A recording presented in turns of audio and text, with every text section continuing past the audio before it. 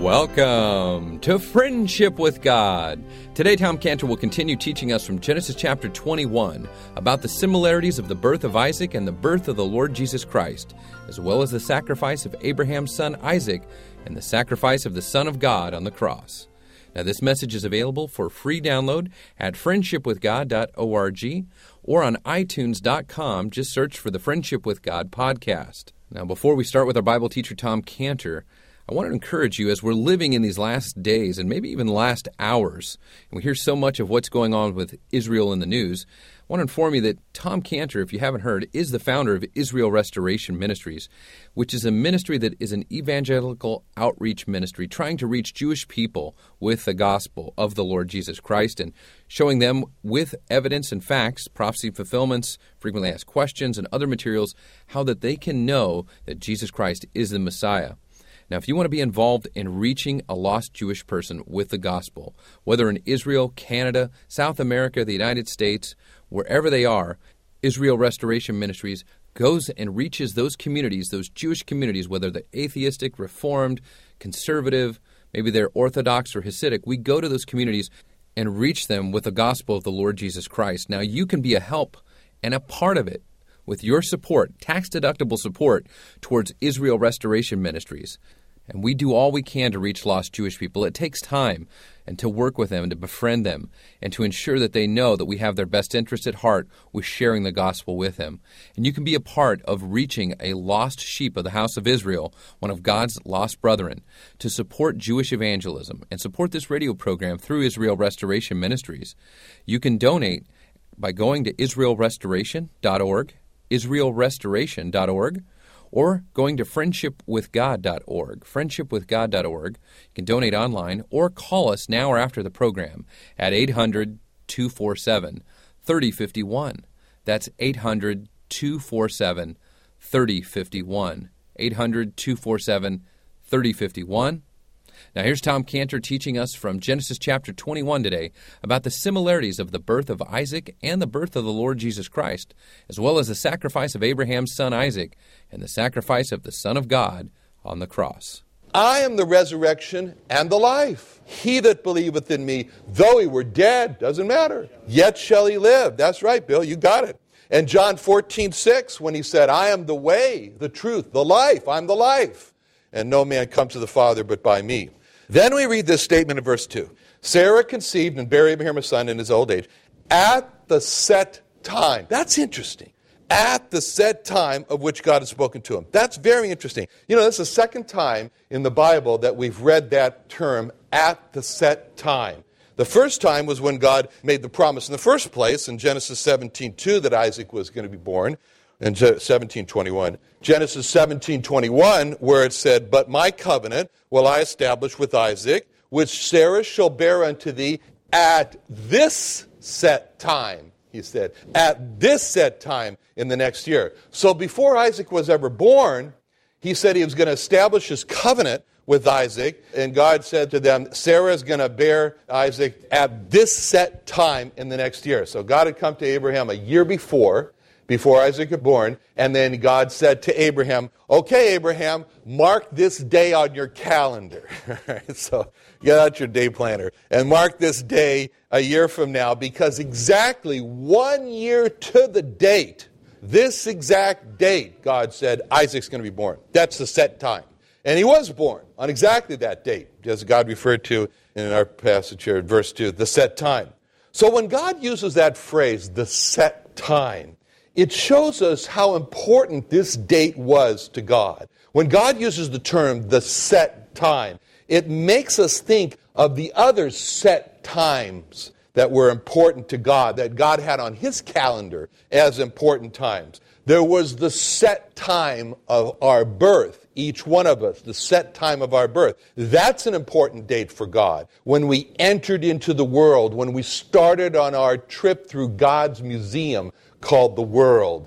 And that was important when he began the teaching process of every person as they entered into his world, and God begins to teach them, and God begins to draw them to himself. And then we travel through life, and we become more and more aware that we are out of sorts with God. We're alienated from God. We're sinful. And we see the exhibitions of death, and we become more and more aware that the wages for our sin, gets a little personal, is death. And we become frightened by death. And God saw us in our fear, and He sent by different ways His gospel to save us from our sins. Those were important set times, important times that God presented His gospel to us. And as a matter of fact, there have been many set times when the gospel was presented, and all those were very important set times for God.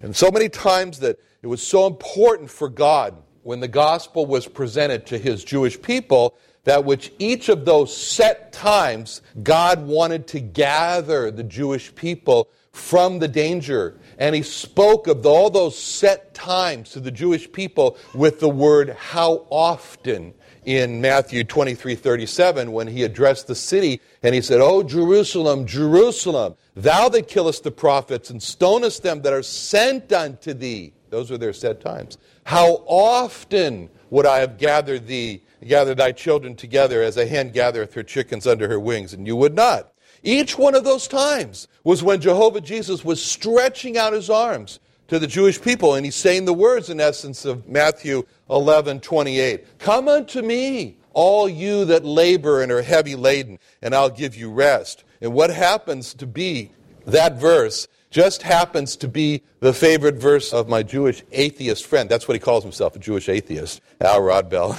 And so every time the Lord Jesus Christ stretches out His arms and gives this invitation, that's the set times. And that's the last invitation in the Bible that's given to anyone who's thirsty and wants to drink. And the last invitation of Revelation 22:17 is, "And the Spirit and the bride say, Come, and let him that heareth come, and let him that is athirst come, and whosoever will, let him take the water of life freely."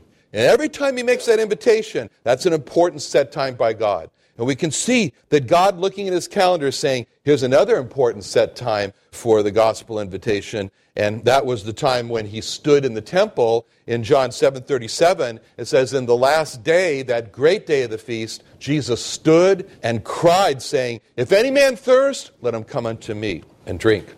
In John 6:35, He says, "I am the bread of life. He that comes to me never hunger. He that believes on me shall never thirst." And every one of those is an important set time, and we have them in our lives. And why are they important set times? Because that's a time for man to come to those crossroads once again, where he has to make a decision: receive or reject the Lord Jesus Christ. Receive or reject God's invitation to be saved. And then the other important set time is the time when all the invitations stop, when all the opportunities stop, when all the chances to be saved stop. And that's called the set time, or the appointed time, in Hebrews 9:27, where it says, "And as it is appointed," or set, "unto men once to die, but after this the judgment." See, that's the time that's appointed for every man to die. And then there's another appointed time in Acts 17:31 after that, because it says, "Because He hath appointed a day in which He will judge the world in righteousness by that man whom He hath ordained." And He explained in John 5:22, "The Father judgeth no man, but hath committed all judgment unto the Son." And so that's the important day, the set time. So it reminds us, when we read this here in Genesis, God is very punctual in His time. But He promises what will happen at a certain time, and it's not our set time, it's His set time, which is the best time. Now, we cannot read this phrase in verse 2 at the set time with thinking of the very important time when the set time was called in Galatians 4:4, the fullness of time. But when the fullness of the time was come, God sent forth His Son, made of a woman, made under the law. See, that's the fullness of time. That's an important set time when the Lord Jesus Christ came into the world. When what happened was John 1:14, the Word was made flesh. The Word was made flesh and dwelt among us. And that leads us into thinking of the similarities between the birth of Isaac in our chapter and the birth of the Lord Jesus Christ. See, both births were announced long before they happened. For Isaac, we read in Genesis 17:19, God said, "Sarah thy wife shall bear a son. Indeed, thou shalt call his name Isaac, and I'll establish my covenant with him for an everlasting covenant with his seed after him." For the Lord Jesus Christ, similar words were spoken in Genesis 3:15, where it describes, I'll put enmity between thee and the woman, and between thy seed and her seed. It shall bruise thy head, and thou shalt bruise his heel. See, there's going to be the seed of the woman that's coming. It's announced. There were set times of their births that were fixed by God. See, Isaac, it says, as we said in Genesis 18:10, he said, I'll certainly return unto thee according to the time of life, and lo, Sarah thy wife shall have a son. And Sarah heard it. And then it says in Genesis 17:21, as we saw, my covenant will I establish with Isaac, which Sarah will bear to thee at this set time and next year. For the Lord Jesus Christ, in Genesis 49:10, at the last words of Jacob, when he is giving his final blessing, his final words to his son Judah, he says in Genesis 49:10, the scepter is not going to depart from Judah, nor a lawgiver from between his feet until Shiloh come, and unto him shall the gathering of the people be. See, that was a set time he was describing. There was a set time for the death of the Lord Jesus Christ in Daniel 9:26, where it says, after 62 weeks shall Messiah be cut off or killed, not for himself. And then both of their births, it was against nature. It was against nature. We already saw that. For Isaac, Abraham thought it's impossible. He laughed at the thought of Sarah having a baby. And says in Genesis 17:17, Abraham fell upon his face and laughed and said in his heart, shall a child be born unto him that's 100 years old, and shall Sarah that's 90 years old bear? And Sarah also thought it was impossible, and she laughed at the thought of having a baby, as we read in Genesis 18:12. Therefore Sarah laughed within herself, saying, after I am waxed old, shall I have pleasure, my Lord being old also? So it was a big laughing matter. As a matter of fact, that's why God says we'll just memorialize that with his name.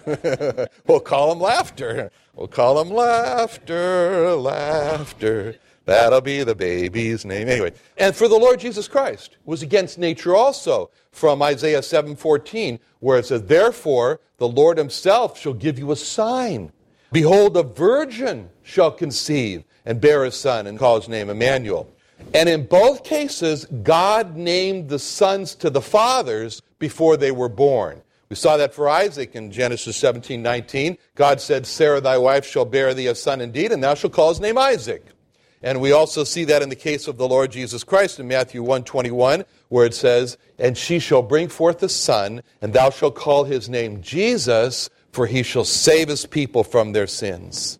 Now, that was the command of God to the father Abraham and to Joseph. That was the command. And they obeyed. And they both obeyed. Both the fathers obeyed. And it's about Isaac. It says in our next verse, Genesis 21:3, and Abraham called the name of his son that was born unto him, whom Sarah bare to him, Isaac.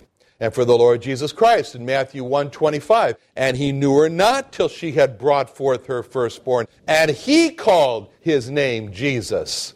Both sons brought a great joy to their fathers. For Isaac, we read the verse already in verse 8, Genesis 21:8, and the child grew and was weaned, and Abraham made a great feast the same day that Isaac was weaned. It seems strange, everybody's waiting around for the baby to stop breastfeeding, and they have a big party. I don't know. I don't think he had any problem with self-esteem. Anyway, and then the Lord Jesus Christ. It says in Matthew 3:16-17, Jesus, when he was baptized, went up straightway out of the water, and lo, the heavens were opened unto him, and he saw the Spirit of God descending like a dove and lighting upon him, and lo, a voice from heaven saying, this is my beloved Son, in whom I am well pleased. Now, both the sons obeyed their fathers unto death. See, in Isaac, when we come sometime, no promises when, to the next chapter, in Genesis 22:2, we read this verse, and he said, is God speaking now to Abraham, take now thy son, thine only son, whom thou lovest, and get thee into the land of Moriah, and offer him there for a burnt offering upon one of the mountains which I will tell thee of. See, and then we read, and so Abraham, he alone has this within his mind, that he's going to offer his son. He's going to be obedient to God, and he's going to offer his son. He doesn't discuss this with anyone. He doesn't discuss this with Isaac. He doesn't discuss this with his servants. He for sure doesn't discuss this with Sarah, otherwise there may have been some other offering take place. But, but he's got it all alone in his mind. Abraham, he said, my son. And as the way God said it, I know he's your son. I know he's your only son. I know you love him. And I'm telling you to offer him. So he's got this in his mind. And he starts off, as we know, early in the morning. And the thing that's so interesting is Abraham with his son Isaac, the relationship that's brought out for us in that chapter. And we read in Genesis 22, 7 through 10, and Isaac spake unto Abraham his father, and said, my father? And he said, here am I, my son. And he said, behold the fire and the wood, but where's the lamb for a burnt offering? And this really puts Abraham on the spot.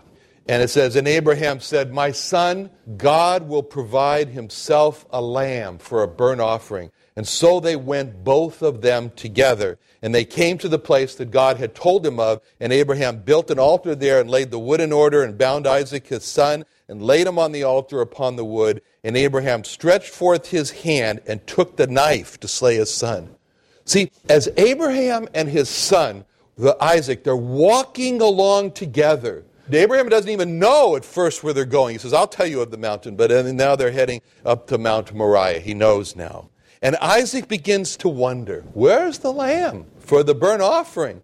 And so Isaac, who is walking with his father who loved him, this tremendous relationship between them, the son Isaac looks into the eyes of Abraham, his father, who never had lied to him, and who he has this tremendous mutual love for each other. And he's looking into the eyes of this loving father, and he asks him this all-searching question that Abraham knows the answer to. And he says, Father, behold the fire and the wood, but where is the lamb for the burnt offering? And when Abraham, you can imagine all the emotion of a loving father towards his son. He doesn't just, don't worry about it. He doesn't say that. He looks at him and he says to Isaac, don't worry, God will provide a burnt offering. So that kind of an answer is not comforting for Isaac. I don't know if it's comforting or not, but Isaac now begins to suspect that maybe he's the burnt offering, So when Isaac asks this question, and he's carrying the wood, because it says in verse 6, Abraham took the wood of the burnt offering and laid it on Isaac, his son. And he took the fire in his hand and a knife, and they went both of them together. So here he's carrying the wood, and he asks Abraham, his father, this question. And so with the answer that Abraham gives to Isaac, he begins to wonder, maybe this wood that I'm carrying on my back is going to be a bed for me to lie on that's going to be a bed of fire.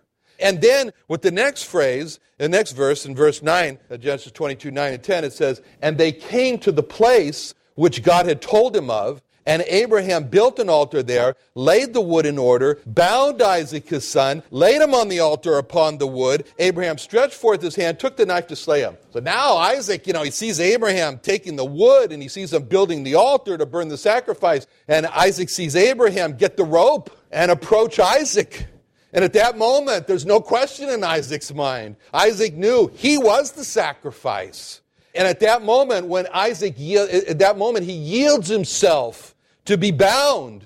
What he suspected is true. He yields himself. He's a strong man, Isaac. Abraham's an old man. Could have very easily overpowered him. But he yields himself to be laid on the altar. In other words, he's carrying out. Isaac is carrying out his decision that he had already made to become the willing sacrifice. And especially, he sees the knife and the sun glitter in his eyes, and next he's expecting to feel the blade, and he's going to become the sacrifice. But the question is, when did Isaac make his decision to become the willing sacrifice? And the answer is found in very important words at the end of Genesis 22:8, where it says, and Abraham said, my son, God himself will provide a lamb for a burnt offering. And this phrase, so they went both of them together. See, the last word in that verse is the word yechad. It reads, Shenayim Yachdav, the two together. And so it's the same word, yachad, is the same word that's used in Psalm 133:1, where, the behold how good and how pleasant it is for brethren to dwell together in unity. It's a song, Hinei ma tov u'manacheim shevet ahim gam yachad. Same word in Psalm 133:1. Yachad, it's translated together there, and what it means is a togetherness of agreement. It's a Hine ma tovu ma nachayim shevet achim gam yachad. It means the brethren they're dwelling together and they're in agreement. And so that's why it's so good and so pleasant. It's exactly the same word that's used in Genesis 22:8, where Isaac, with the emotion in Abraham's eyes, and Abraham's answer, and he begins to understand with that answer, he's the burnt offering.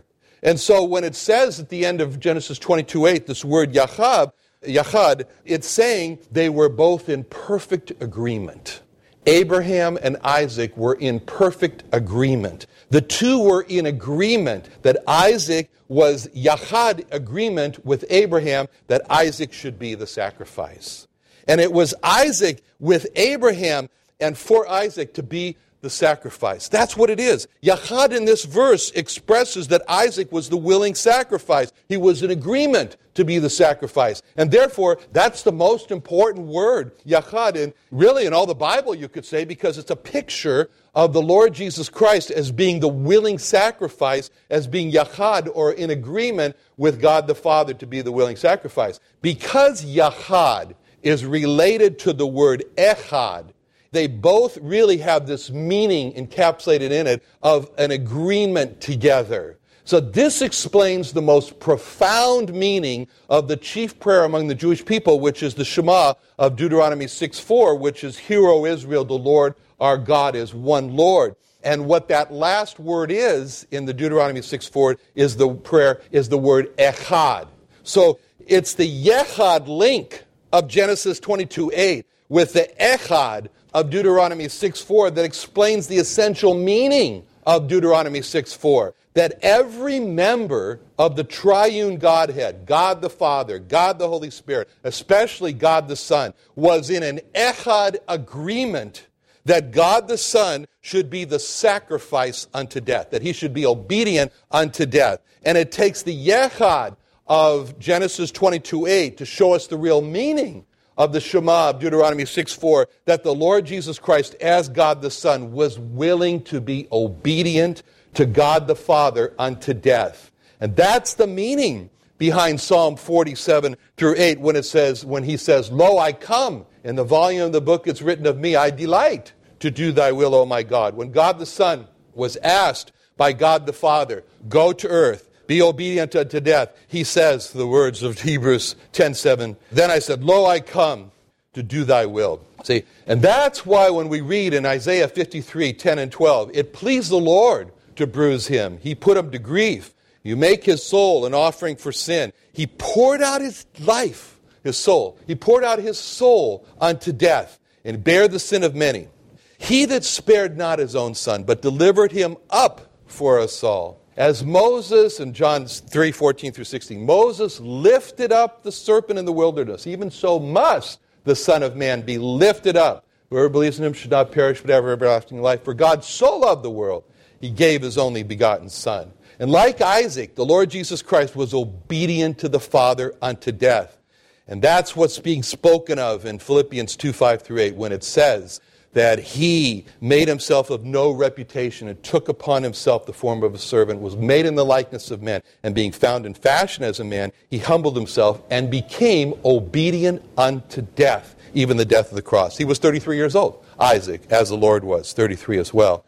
So we see in Isaac a picture of the Lord Jesus Christ, who agreed to be the willing sacrifice and die for our sins. Let's pray. Father, thank you so much for your word this morning. We thank you, O God, for our precious Lord Jesus Christ. We thank you for the great agreement that there was between all of you, precious Lord Jesus, God the Father, Holy Spirit, that the Lord Jesus should come and be obedient to the Father unto death. Thank you for doing this for us. In Jesus' name, amen. Thank you for joining Tom Cantor and the Friendship with God radio program today. Now, do you have a lost Jewish friend, acquaintance, a neighbor, a family member, friend, someone you know at work that needs to be reached with the gospel? Well, Israel Restoration Ministries and Tom Cantor wants to help you by getting gospel resources into your hand or mailing them to them directly so that they can be reached with the good news of the gospel that Jesus Christ is their Messiah. Now, if you need help with reaching your lost Jewish friend or need materials mailed to them, you can go online to friendshipwithgod.org, fill out our online form. That's friendshipwithgod.org. Fill out the online form or call us at 800-247-3051. That's 800-247-3051. Now, maybe you'd like to support the gospel being given out to a Jewish person through Israel Restoration Ministries and making sure the gospel goes to the Jew first. You can help support Jewish evangelism and this radio program by donating online at friendshipwithgod.org, friendshipwithgod.org, or israelrestoration.org, israelrestoration.org, or calling us with your tax-deductible donation and support at 800-247-3051, 800-247-3051. Support Jewish evangelism and the Friendship with God radio program continuing on. 800-247-3051. Join us again tomorrow at the same time.